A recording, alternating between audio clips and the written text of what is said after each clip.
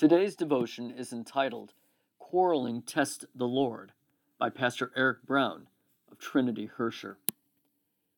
Therefore the people quarreled with Moses and said, "Give us water to drink."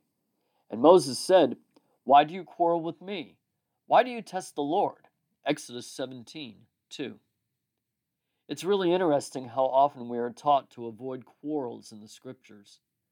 Just with my own readings in the New Testament this past week, I think I've come across 3 times where Paul has pointed that out. And in the Gospels, when people seek to quarrel with Jesus, no good ever comes of it. And even back in Exodus, you have Moses warning against quarreling. What is fascinating is Moses' explanation of why they ought not quarrel. When they engage in quarreling, they are testing the Lord. Now, I'm going to say I don't think this is simply tied to Moses' office as he is their leader, but rather this: quarreling tests the Lord. Consider who your neighbor is. They aren't just some random bits of matter that have congealed together by chance. They are someone who has been created by God.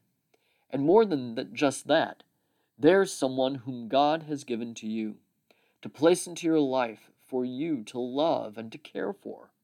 So, what are you doing when you engage in needless quarrels, when you seek to be combative, not for the sake of defending another neighbor, but just because? You are poking God's creature. You are testing the Lord to see if He will poke back. Quarreling has become our true national pastime.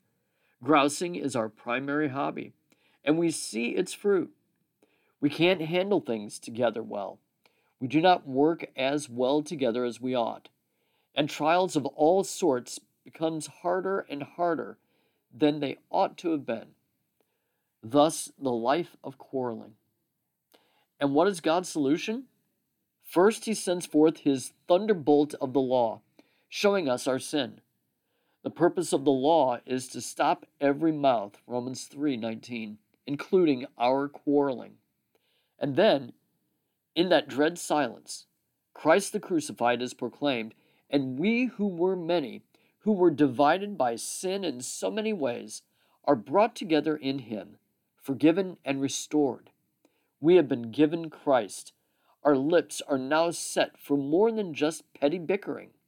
They are opened to show forth the Lord's praise and to proclaim His salvation, even to those annoying neighbors.